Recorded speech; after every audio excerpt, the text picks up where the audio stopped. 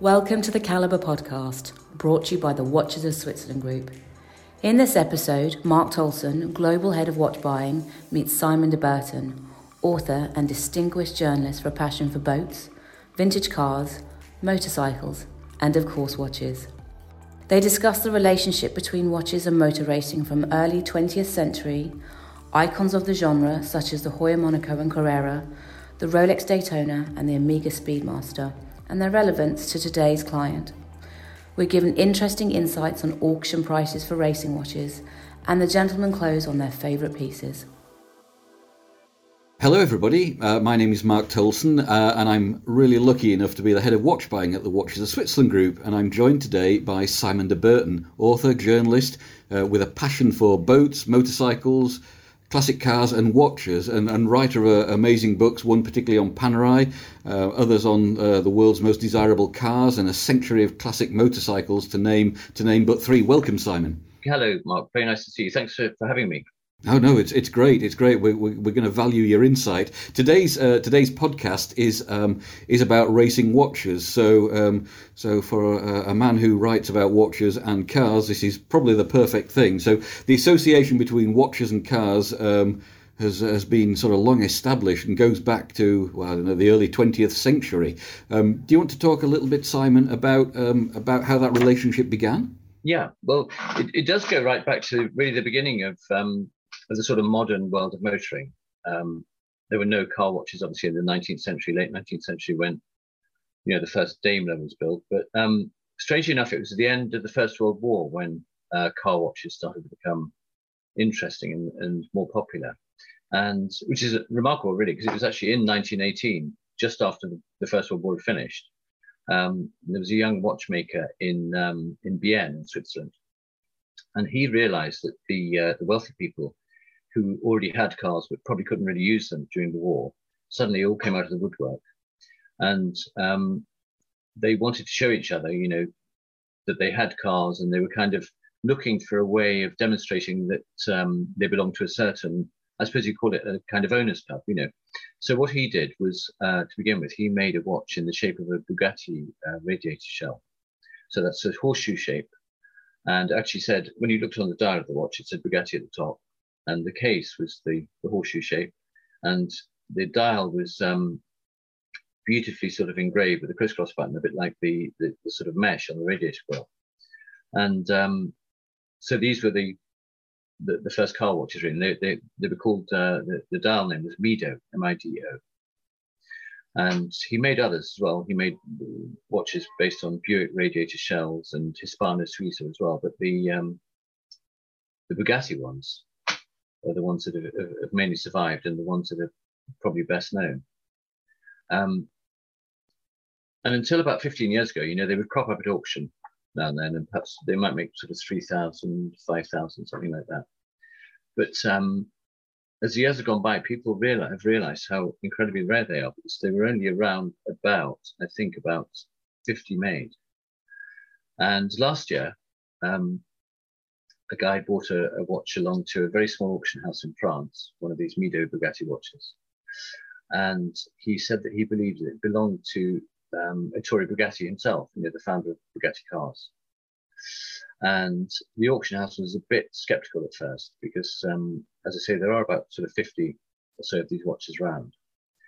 But they did a lot of research, and they managed to find all the serial numbers for every one of these Mido Bugatti watches that have been made. And they realized that this one had actually been given to Bugatti's son, who's called Michel, and he's now in his 70s. And he was the son of a sort of Bugatti's second wife, so he's quite a bit younger than Bugatti's other children. And he inherited the watch when he was only sort of 2 or 3 years old. But he kept it for many years. And he even put a bracelet on it, a Milanese bracelet, a sort of mesh link. And apparently he did that because he wanted to sort of cement the association between the Italian aspect of Bugatti, although Bugattis were made in France, it was an Italian family. And then somehow this watch went out of his possession, ended up in an auction house. This guy bought it, and they did, as I say, they did all the research, and it proved to have been Ettore Bugatti's watch, and it sold for €272,000 last year. So quite amazing, really. But also, fascinating that there were so few of these things made, and they really have become a collector's piece. Because, as I say, 15 years ago, you could pick them up for 3,000, 4,000 pounds, euros. So that's really where it all started. That's where the car watch, as far as I know, anyway, that he was the instigator of the idea of the car watch. Amazing. And I mean, as things have developed and over time, and I guess particularly through the 1950s, where lots of tool watches were made by brands such as Omega, etc. I suppose the functionality and the style of the racing watch, the car watch, was kind of crystallized. So you would have a watch that obviously had a stopwatch function, a chronograph function, and a tachymeter bezel, which would allow you to start stopwatch and then run maybe a kilometre or a mile, and then read off the bezel or the tachymeter scale under the dial what the average speed was. So they were all great functional aspects to car racing. Exactly, but it all went back to almost right back to the beginning, when people started to decide that it would be good to have a special watch for driving, even if it was only special in terms of, as with the Mido, it demonstrated to people that you had a car. But then, as time moved on a little bit, people wanted to be able to tell the time when they were driving. And obviously in the sort of 20s and 30s, the roads weren't metal like they are today. They weren't smooth. The suspension on cars was obviously not like it is today. It was cart springs, more or less. Steering was wandering all over the road, very heavy. So it really was sometimes quite difficult if you suddenly wanted to know what the time was, to sort of take your hand off the steering wheel and to look at your watch, conventional watch marked on the top of your hand. So the idea came up to make watches that you could read while you were driving. So instead of being on the back of your wrist, they'd either be on the side or on the inside. So not on the top, either side or on the inside. So various companies. There's one called Craftsman who made a very nice watch that went on the side of your wrist. It was completely curved, so it sort of sat perfectly on the side. Cartier did a similar watch, and also Patek Philippe, in fact.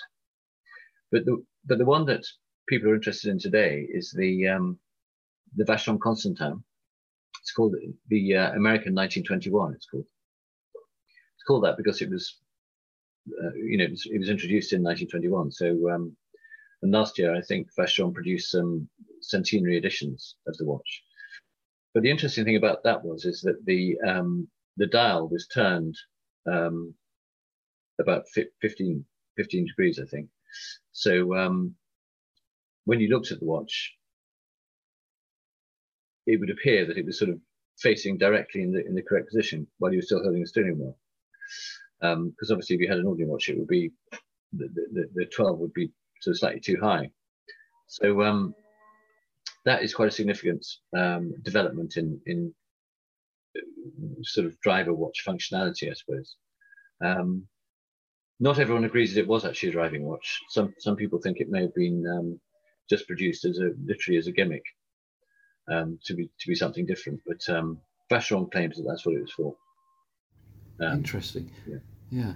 Because it's a cushion-shaped case, isn't it? And the crown is kind of where you would have 1 o'clock. It's on the top right-hand corner, exactly, yeah, as it were. And I mean, it's a very iconic design for them. Obviously, if it's been around since 1921, and obviously, I think Vacheron have always had a bit of a thing for making unusual shaped cases, and maybe that's where it started. But it is a fascinating watch, and it's great that it's still in the collection today.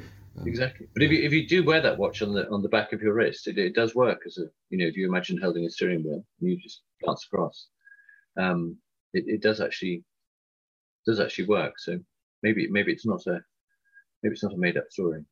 No. Well, like there are so many fascinating stories in the world of watches, and I really hope most of them are true because they're kind of meat and drink to a bit of an anorak like me who enjoys all this sort of stuff.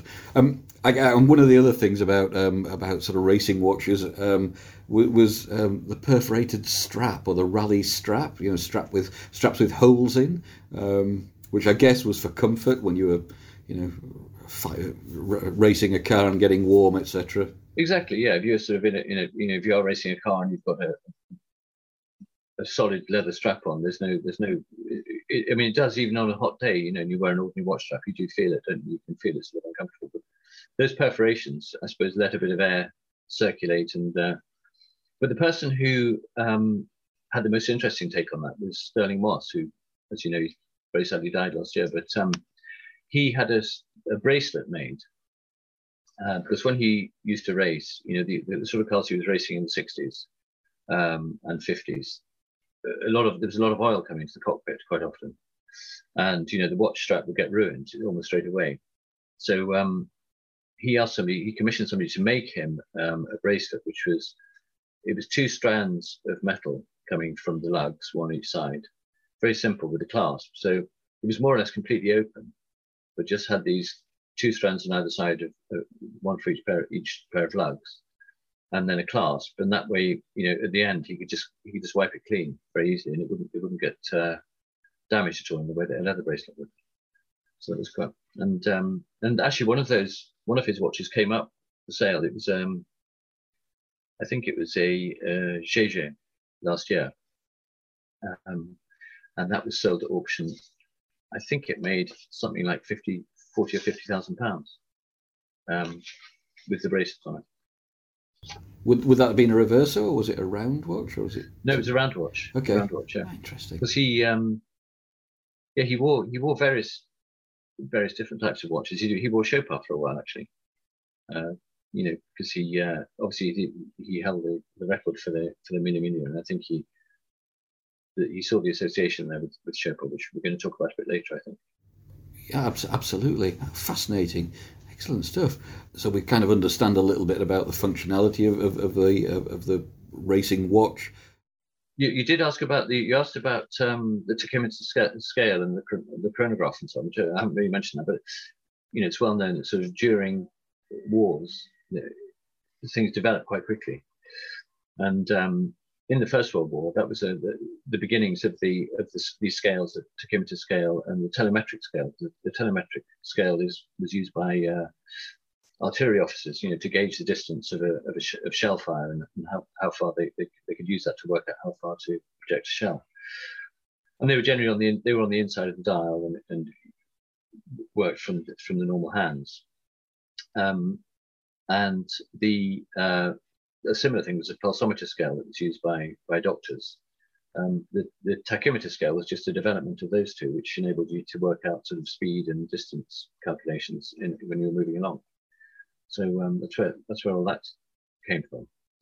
And and the chronograph, which obviously had been around on pocket watches before, but it eventually was a means found to make it small enough for a wristwatch. They were first really used in car racing right back in the 40s. And there's one particularly interesting Rolex, which, I mean, we all think today of, Rolex watches making huge amounts of money, but it was only 10 years ago that the Rolex first made $1 million, which, I mean, obviously is a huge amount of money for a watch, but nowadays quite commonplace. But that watch is very interesting from our point of view because it was a chronograph. It's a reference 4113, and it was the only split-second chronograph that Rolex have ever made. And there's a bit of a mystery surrounding the watch because only around 12 have ever turned up. And as people have bought them and they've looked into the history of them, it's turned out that all of them have been associated with a race in Sicily that happened during the 1940s, which was called the Automobilistico di Sicilia, which is better known as the Targa Florio now. And anyway, all these watches that have turned up, I think only 8 of the 12 have actually known to have survived. But they've all been connected with this race in one way or another. You know, they've been owned by drivers, or they've come from, you know, people that have had specific cars that have been in the events. And it's basically thought that they were specially made for this race, so people could use the split seconds chronograph for timing laps and timing team, you know, the differences between team cars and so on. So yeah, that was the first $1 million Rolex. Was a car watch. It is, yeah, very much so. Wow, incredible. Only 10 years ago, 11 years ago. Gosh, amazing. So, I suppose one of the other brands that we should talk about in the that's got a huge links to motor racing is Heuer, or latterly Tag Heuer, but really from the 1930s, I think they started to be involved in motorsport. Yeah, well, the dashboard timer was made by Heuer in the 30s, which obviously was more of a car clock than not a wristwatch. But it was in the 60s really when Jack Heuer, who was I was getting it wrong, he was the great grandson of the founder, wasn't he? When Jack Heuer got involved in the business, he really saw an opportunity which nobody else had actually seen, for this sort of tie-in between cars and watches to be really well exploited in the watch business. And apart from the fact that he was the first watch brand to sponsor the Formula One team, which is Ferrari, which is in the 60s and 70s. He produced 2 watches, which have become really sort of historic in terms of the whole history of Heuer, or Tag Heuer as it is now. One of which is the Monaco, which sort of became famous for reasons other than existing. It really became famous strangely because it was worn by Steve McQueen in a film nothing to do with Monaco, but in a film to do with Le Mans, to do with the Le Mans race. And Jack realized that if he could supply watches to a film like that, it would build up the car collection. So he sent a lot of watches down to the film set, and the props manager had a selection of them. I think he had an Octavia, he had Carreras, he had a Monaco, or a few Monacos. But according to Jack, the Monaco wasn't selling terribly well, so they sent more Monacos than anything else because they had plenty of them spare. And the story is that Steve McQueen wanted to wear an Omega, but obviously he had racing overalls that were based on the overalls that Joe Siffert wore, who was sponsored by Heuer. And somebody obviously realised that you can't really wear an Omega watch and have these Heuer overalls on, so he selected the Monaco and wore that, the square case Monaco. And it only just come out because 1960, the film was made in, was released in 1970, but made in sort of 69, 70. And he wore that watch, and it was, quite prominent in parts of the film, when he's sort of taking his crash helmet off and so on. I think the promotional material that's been used since has been slightly enhanced in terms of how prominent it was. But he definitely wore the watch, and he actually gave there were several sort of watches used as props in the film, but he gave one of them to his mechanic, who worked on the film and kind of worked, because he did do a lot of the driving, and it's important that the cars were kept in good condition. So he gave one of these watches to his mechanic at the end of the filming, and again that was sold a couple of years ago, and exactly how much that made I can't remember, but it was more than $200,000. And he had all the provenance with it as well. He had the letter from the Queen and the rest of it. So, yeah. But the really interesting watch, to my mind, anyway, from Heuer, or Tag Heuer, is the Carrera. And again, that was Jack Heuer sort of realizing that there was potential in the romance of racing. And I think he was at the Sebring 24 Hours in 1963, and he met the parents of two Mexican racing brothers called Rodriguez, and he met their their mother and father in the pit lane. He was chatting to them, and they weren't particularly successful as Formula One drivers, but they were quite good endurance racing drivers as a result of having taken part in this Carrera Panamericana.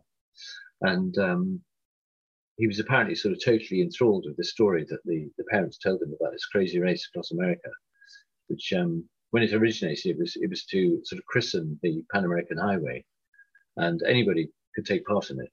There were taxi drivers in it, and in fact, one of the rules was you had to drive a sedan. You couldn't have a sort of super sports car. You had to drive a sedan. Yeah. So these taxi drivers and so on took part, and just general members of the public.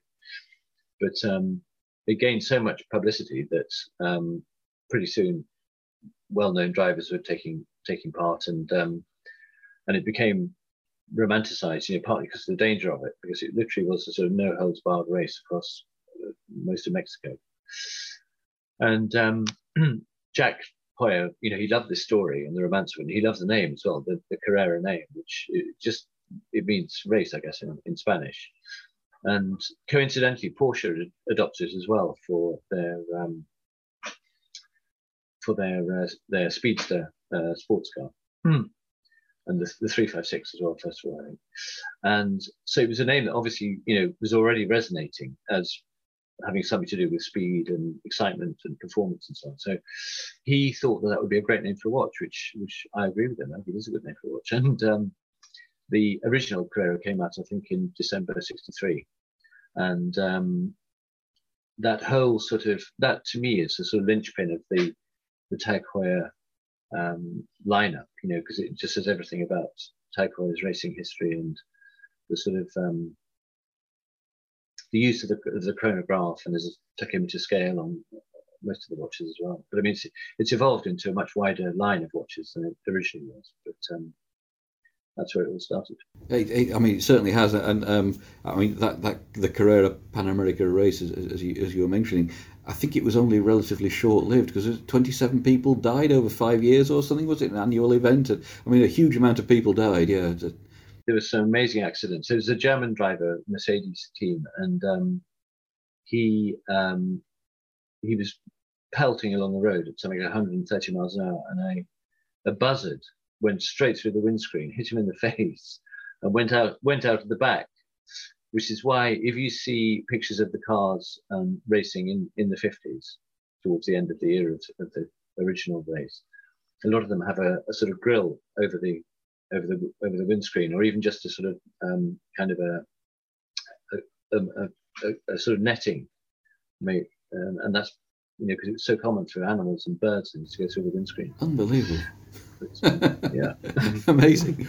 But you're right. But it has been revived though since, and it's still a race, but and still people have accidents in it, even though it's now for classic cars, but a lot of these cars are extremely fast, and unlike a lot of classic car racing, you can modify the cars in any way you wish, as long as the basic shape. And somebody said to me that there's a very famous racer who's won it many times in a Plymouth. And somebody once said to me, until you've heard him driving through, there's a particular canyon on the race, very long canyon. Until you've heard his car going through there at 170 miles an hour, you have to hit. Wow. Amazing. But you're right. I mean, the Carrera obviously still exists in the current tag collection, and they have. I think they launched it last year. The particular Carrera Porsche. It seems obviously the ideal tie-in because of the name, as you've already explained. And that, I mean, that sells incredibly well these days, about £5,000, and it looks like a proper sports watch, a ceramic bezel and all the usual stuff that you'd expect to see on a racing watch, chronograph, etc.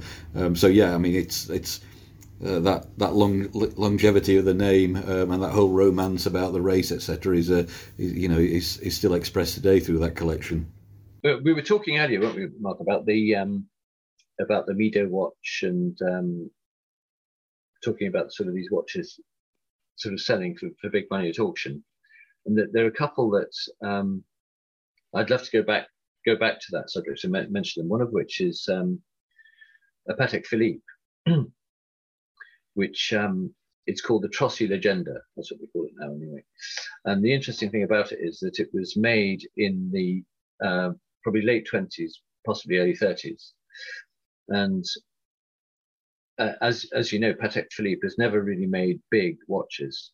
Even I think the biggest watch in their lineup now is probably about 40 millimeters, maybe 41. But this watch was made, as I say, in the sort of late 20s, early 30s, and it was unusually big. Back then, I suppose most men's watches are probably about 34 millimeters. This one's 46 millimeter case.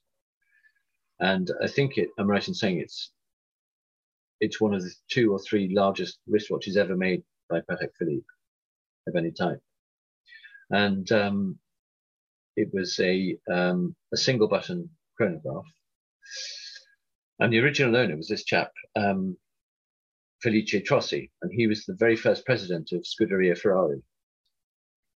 And the interesting thing about it is that he was pictured on the cover of the Scuderia magazine wearing his watch, which he had over the top of his cuff, his shirt cuff.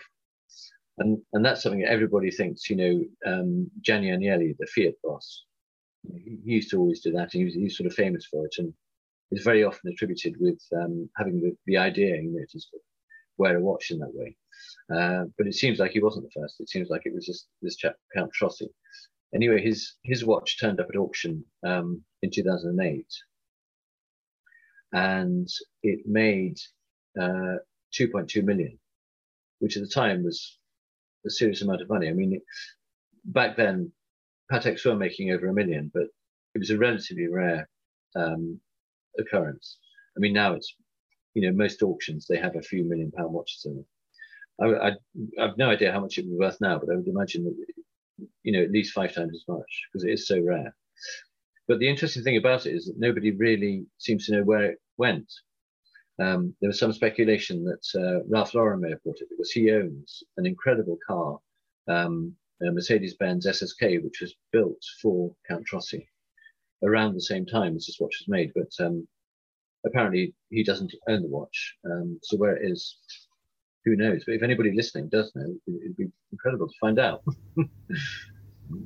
Yes. It would, wouldn't it? My goodness, exactly. Yeah. That's Antiques Roadshow stuff, isn't it? Almost incredible. Oh, God, amazing. One of the other brands, then, obviously, Simon, that has had a great history with racing and speed is Rolex, of course, going back to Malcolm Campbell in the 30s with the Bluebird. Exactly. Well, he was a sort of a very early, they call them testimonies, don't they, Rolex? They don't call them ambassadors. Or yes, of course. Testimonies. But yes. He wore, he was a big Rolex fan. He wore his Rolex for some of his land speed records. And I think after one of them, one of the first things he did was to get out of the car and say,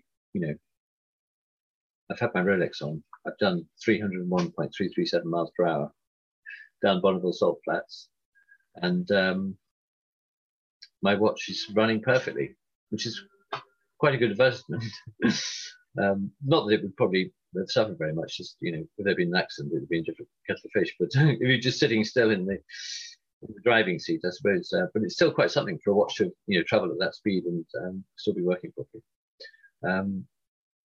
So, yeah, but the Rolex history of the racing really got underway in the late 50s, about 1959, because that is when the Daytona Speedway was opened. And there was a race there called the Daytona 500, which is, 500-mile race around the circuit. And Rolex began offering watches to the winners of the race. And that was actually probably 5 or 6 years after the circuit was first opened. And then subsequently, the watch is known as a Cosmograph, which it still is.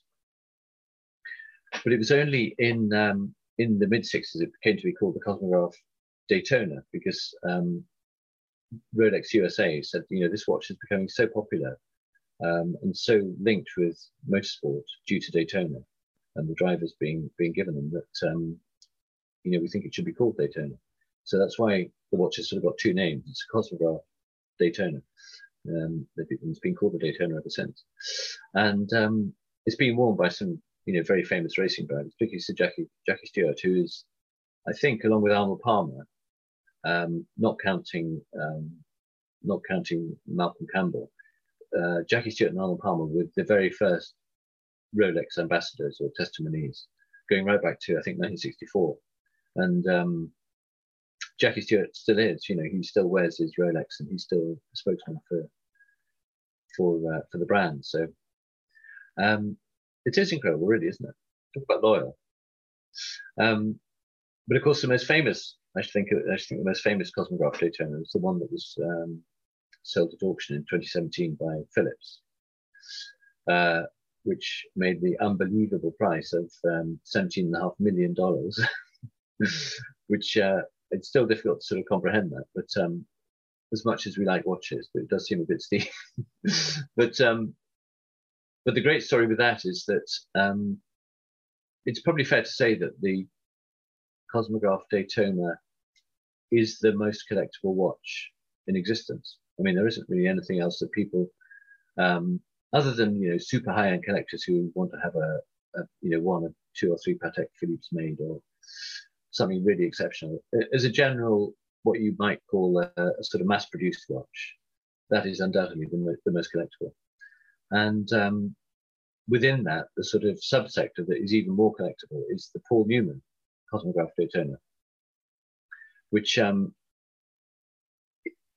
is a version of the watch with what was called by Rolex an exotic dial, which you could go to a dealer and you could request this exotic dial rather than the standard one. I suppose for people that can't picture it, the best way of describing it is it's a much more, in a way, a more plain dial. The dial's more less cluttered, typically a white background with black subdials or the other way around. And this exotic dial wasn't particularly popular, so relatively few were made.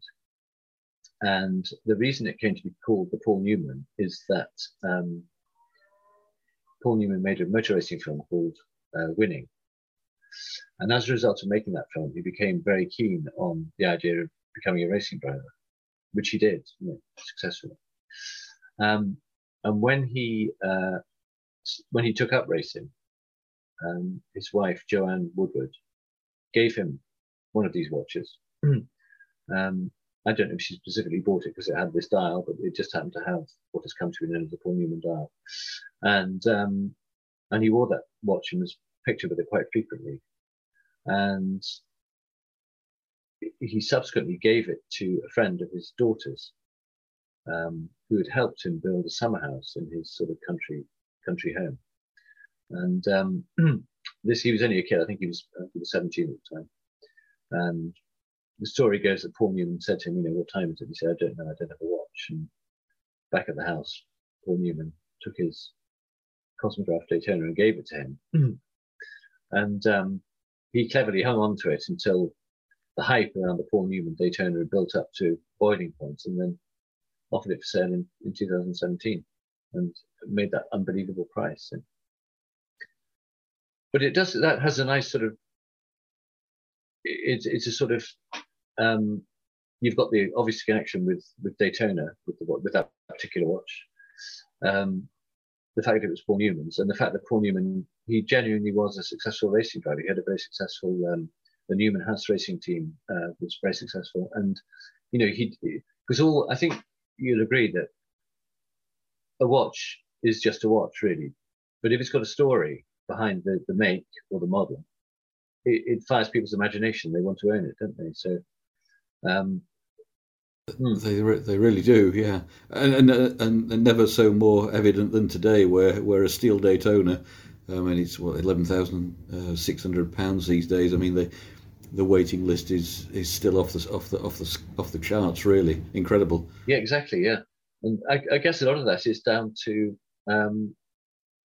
that Paul Newman dial, because that's the one that people got so fired up about, and then it sort of when people knew they couldn't get hold of that, they wanted the next best thing, And then when they couldn't get the manual wind Daytona because it was too expensive, they then wanted the automatic wind with the zenith movement. And one minute people were saying, "Oh, you don't want the automatic one," and then now, now it's what everybody wants. So it's all a matter of sort of predicting the future, I think, with watches. Isn't it? Yeah. If only we could. Yeah. Incredible, and I guess again another icon really is Omega with the Speedmaster. I mean, people obviously today think of it more or less as, it's commonly known as the Moon Watch, but that's not really what it was designed for. It was, I think you've called it the first modern day racing watch, and you alluded to about the tachymeter bezel as well. Well, exactly. Well, it was. I mean, the Moon Watch aspect came much later. The watch had been around for more than a decade when that came about. But in 1957, when it was launched, it was specifically launched as a driver's watch. Or it seems that way if you look at some of the advertising. I've actually got the text here from one of the adverts, and it showed a lovely line drawing of two people in a sports car in 1957. And the script that went with the picture was, it said, "Our picture shows two sports car enthusiasts racing the clock, and the clock being no clock at all, but the new Omega high precision wrist computer. And when the co-driver stops, the large second hand at the end of the test mile, he reads off at a glance the time as well as the speed, the latter on the tacho productometer etched into the rim of the case." Now that, what they mean there, that's the first outer bezel. Yeah, tachymeter bezel, exactly, yeah. Tachymeter is a bit more, trips off the tongue more easy than tacho productometer, doesn't it? So, I'd never heard it called that before, but I can see why it changed. Yes.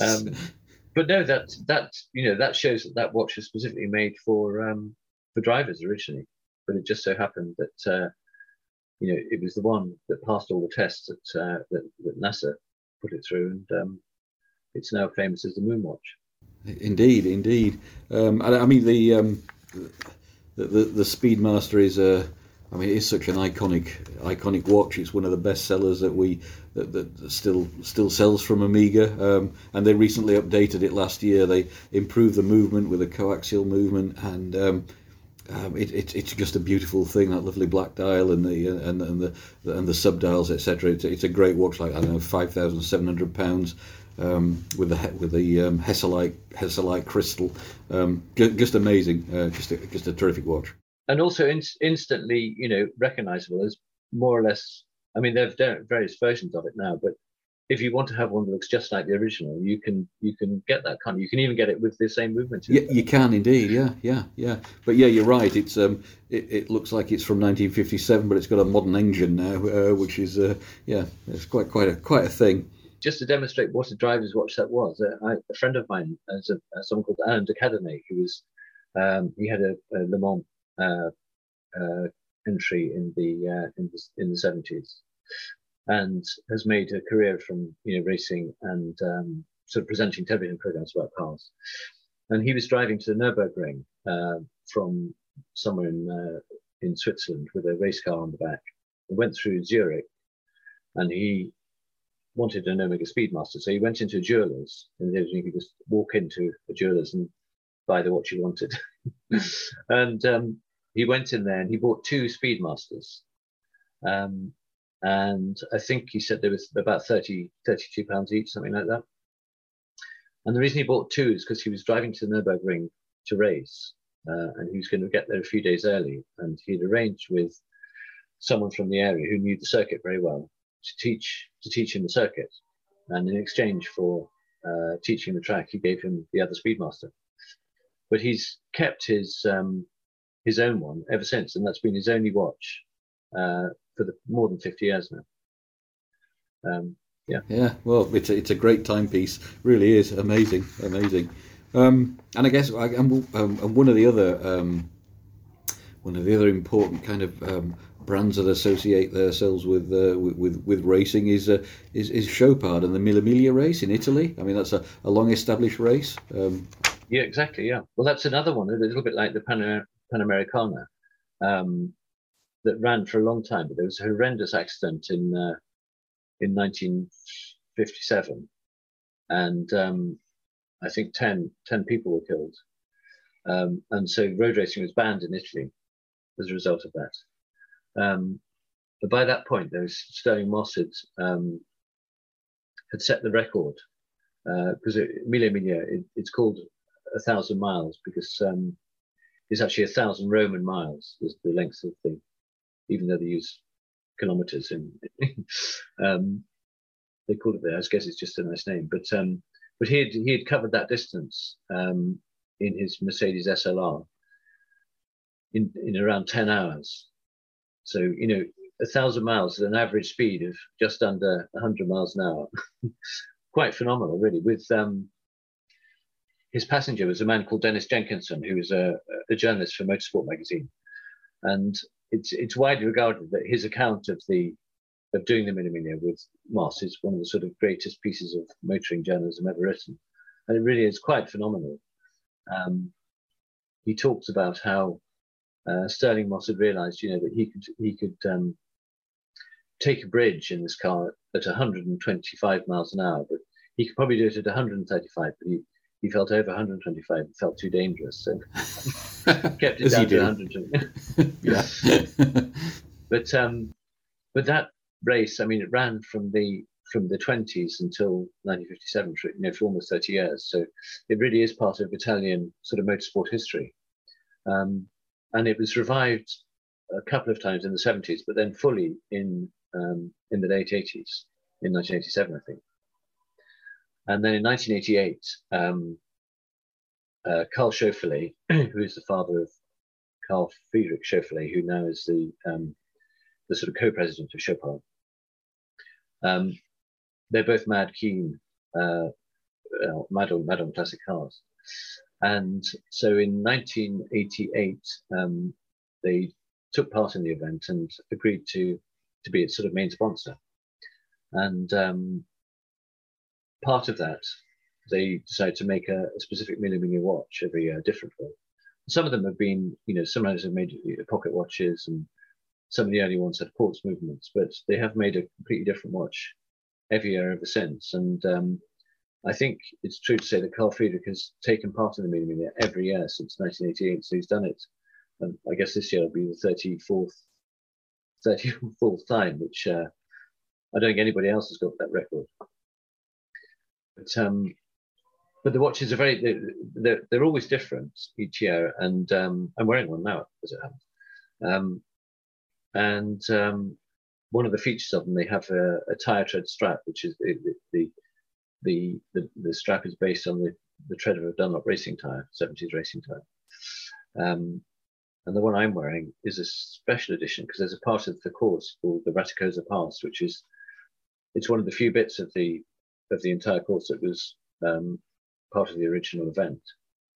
And so they've made an edition called the Raticosa, which is sort of engraved on the back with a little drawing of the pass and so on. But no, they've become totally associated. The Mille and Chopin are kind of, you don't say one without the other nowadays. And I think part of the entrance, the entry fee is quite high for the race.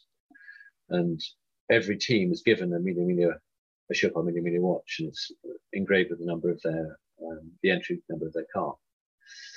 I don't think they always appreciate that the fees are high because the watch isn't entirely free, strictly speaking. They're sort of buying it in the entry fee. yeah, that's true. Yeah, but it's a great collection, actually, great collection. Yeah. And a fantastic souvenir of the event. I mean, it's although it's no longer a race because racing on the road is not allowed in that country anymore. But it's a time trial, they call it, which is a good opportunity to use the sort of chronograph and the tachymeter function on the watch. Although obviously nowadays a lot of people have electronic devices in the car that they can. But I guess the cars that are in the race, they're vintage, aren't they? I mean, that would make it more interesting, the fact that they're challenging to drive, perhaps because they're from years gone by. Yeah, amazing. Mm-hmm. And I suppose coming sort of right up to date, then we can see that obviously the association with speed and timing. I mean, that's really expressed most strongly through F1 racing today. I mean, Rolex have been the timing partner since 2013. And obviously that's a massive thing, a massive association for Rolex and F1, and really gets their name out there. Yeah. Well, Rolex, I mean, they really are. I think it's fair to say they're very selective about the things that they sponsor, and if they get involved in something, it tends to be a very, very long-term partnership. It's whereas some other brands, they might go into something for a year or two. I mean, a bit like what we were saying about Jackie Stewart. He's been a testimony since the '60s, and the sponsorship of Formula One, which is in terms of promoting a brand, there's no other motorsport event which has the reach of Formula One, because it's watched by hundreds of millions. So it's likely they'll be the main sponsor of that for many years, I would imagine. I would imagine too, and I guess within that F1 umbrella, you have the teams which have also got watch associations. I mean, you have IWC with Mercedes, and I think Lewis Hamilton, he wears a big pilot sometimes. I think you see him there. There's another one which has just started more recently, which is Bremont. As they've teamed with Williams. Williams, because Bremont watches are made in Henley-on-Thames in Oxfordshire, and the next county up is Northampton, which is obviously sort of Formula One Valley, where all the nearly all the motor racing teams are based there. And the interesting thing about Bremont and their association with Williams is that there's actually sort of engineering crossover, because Bremont have got CNC machinery in their factory or manufacturer or whatever you call it. And that sponsorship, as well as just sort of supplying watches to the drivers and putting a livery on the cars, there is some sort of engineering crossover and sort of sharing of ideas, and so that it sort of makes it a bit more authentic, I suppose, than just sticking a badge on the car and a watch. Yeah, sticking a logo on. Yeah. No, I agree with you. Yeah. And I guess, there's a relationship obviously between Richard Mille and Ferrari, and I think McLaren also, and Gerard Perregaux with Aston Martin, which I believe started last year. So, that's an interesting one, the Gerard Perregaux and Aston Martin, because Aston Martin have had various sort of associations over the years. The longest running one was with Giger, which lasted about 10 years, I think. Which also, it was interesting in itself, because the original Aston Martin cars actually used Giger instruments, and it was all part of the same company. Of course they did, yeah. But then that was sort of split off. But the Gerard Perregaux watch, it's the Laureato, the most recent one, isn't it? Yeah. Correct. That fantastic deep green dial with the Aston logo. It's very subtly sort of worked into it. Yeah. Yeah, the kind of crisscross pattern, like it's either the grill or the quilting on the upholstery or something. I think they were using that as an analogy. Yeah. I mean, that was great. I think they only made 188 of those, and I can't remember how many we had, but they sold out in a heartbeat. I mean, it's a great watch. Yeah, it's really green watch. Dials were and still are quite popular, actually. So I suppose that with the racing green. Yeah, they certainly are, and obviously. I think last year's winner of the F1, the team was Red Bull, and we have the TAG have just released the latest edition of the Red Bull Formula One chronograph. It's a quartz watch. It's it's 200 meters water resistant, and it's a chronograph, obviously, and it's in the Red Bull livery, sort of a blue dial with yellow and red highlights. It's a great watch. That's a sort of entry. It's a way to get people into TAG's sort of driving watches, I suppose, isn't it? Because it's an entry level piece. It's not sort of hugely expensive, and then maybe move on to the Carrera or something later, or Monaco. Exactly that. I think it's about £1,800. It's also I noticed, because I love looking at the pictures of watches. It's got the kind of towards the bottom of the dial. There's kind of a white. Inverted L shape, which I think is how you'd line up on the grid, where you'd put your wheels on the grid. That's kind of just a little, like, I guess, a rather little playful touch, but it brings in the whole racing thing. Yeah, it is an aspect of watchmaking, isn't it? There's been it does show the sort of crossover between the two, the sort of mechanical similarities, doesn't it? Because makers they've made winding rotors in the shapes of wheels and yes, of course, yeah. sub dials that look like clutch plates and things like that. So all of that, and piston topped pushers for the chronographs, exactly, all of those things, yeah. And I guess that tags other associations with Ayrton Senna. They obviously do it. They also do I think a watch that contributes the Senna Foundation. Again, that's a Formula One watch with a chronograph. Very, very cool watch. And again, it's got the Senna logo on it. And he was a racing legend, really. A lot of Tag Heuer fans would love to see come back into the range is a version of the SEL that Ayrton Senna wore, which was a quartz analog watch with an LCD chronograph. But he wore it in quite an unusual way because he had two metal link bracelets on either lug, and attached to those, it was a custom-made leather strap. It was very, very distinctive. And I think there's a version. It's not his actual watch, but there's a version of it in the Tag Heuer Museum, which anybody listening who happens to be passing through and going near the Tag Heuer manufacturer should really go and have a look at that museum, because it's really quite fantastic in terms of the history of racing watches, car watches. I'm sure. Well worth a visit. Yeah. Indeed. And again, another obviously. We're all interested in ecology and sort of green issues, and Zenith have recently, I think it was last year, started to be the timing partner of the Extreme E off-road electronic vehicle racing series. That's quite a thing, isn't it? I mean, it's sort of low impact motorsport. Exactly. I guess. Yeah. Well, that was an amazing coincidence because it's called Extreme E, and just happened to be at the time when Zenith had brought out their Defy Extreme, which is sort of a super shock resistant watch. And I think it was just a happy coincidence that it came out around the time that the race series started. And I think the winners of each round are awarded a Zenith Extreme Defy Extreme watch.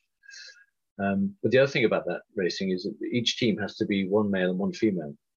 So it's trying to sort of diversify the racing world away from it's somewhat male dominated at the moment. But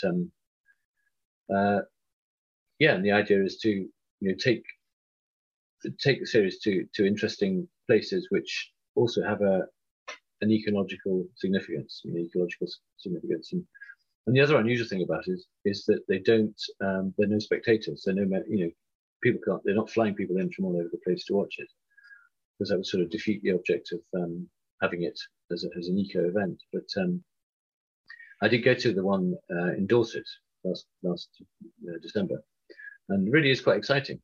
It really is. I mean, they're incredible machines. They're big, these off-road buggies, and there's a lot of action, a lot of sort of getting air, and it's quite something. It's certainly not. People say that a racing car with no petrol engine is boring, but it's definitely not boring. Yeah. I mean, it must be in a way curious though, because there's a lack of engine noise, I guess. You just got the noise of the tyres or something. I don't know. It's quite a dramatic sort of almost a sci-fi noise. Comes from the electric motors. So it's a different type of noise. Yes. Yeah. Incredible. So there we have. So we have the sort of long history of watches and motor racing, where we obviously timing is a sort of crucial element. I mean that sort of watch, the kind of racing watch appeals to clients that we have today, simply because I guess a chronograph is a useful function even in these modern days where people have telephones and all that sort of thing, but they tend to be clear watches. They've got all this romance and history associated with them, and I think even the person who's got a casual interest in watches can get kind of caught up in all that in all that kind of romance, and they sell incredibly well for us, and I just sort of wondered, do you have a favourite like racing watch, either that's current or from any point in history?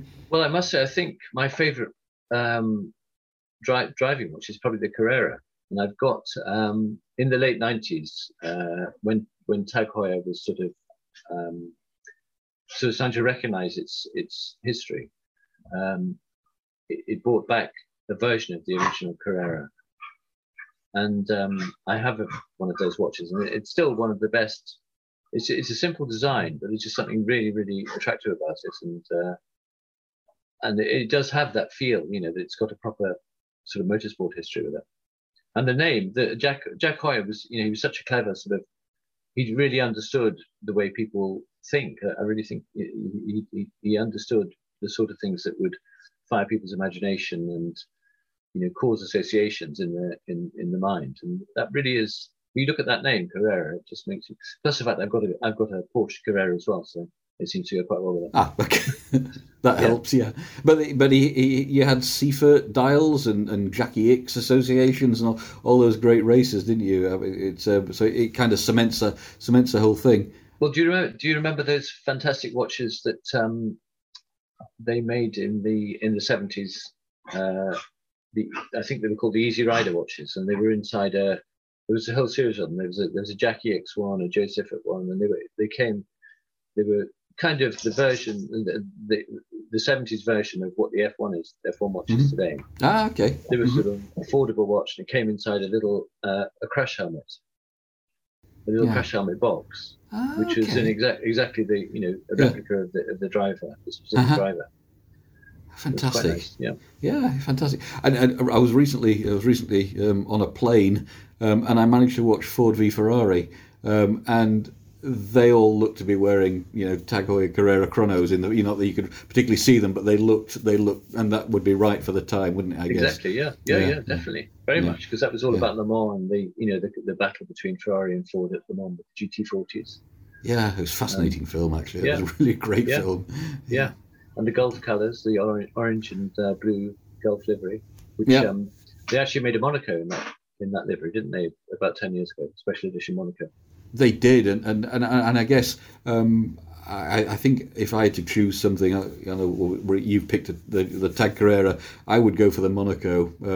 I don't have a cushion-shaped, square-shaped watch in my collection, so that would be the one. I think the blue dial with the silver subs. I think it's just such a cool-looking watch, and I think Steve McQueen would be proud that I was wearing one. From his association with that watch. Okay, well, thanks, Simon, for the fascinating insights and observations you've made about the history of racing watches. I mean, we have lots of watches that kind of fit those criteria in Goldsmiths mappings and Watches of Switzerland stores in the UK, and similarly Mayors and Watches of Switzerland in the US, and you can also find lots of information online. So Simon, again, thank you very much for your time. Thank you, Mark, for inviting me. Thank you for listening to the Calibre podcast. We do hope you enjoyed it. Please do subscribe and listen to other episodes on Apple Podcast and Spotify.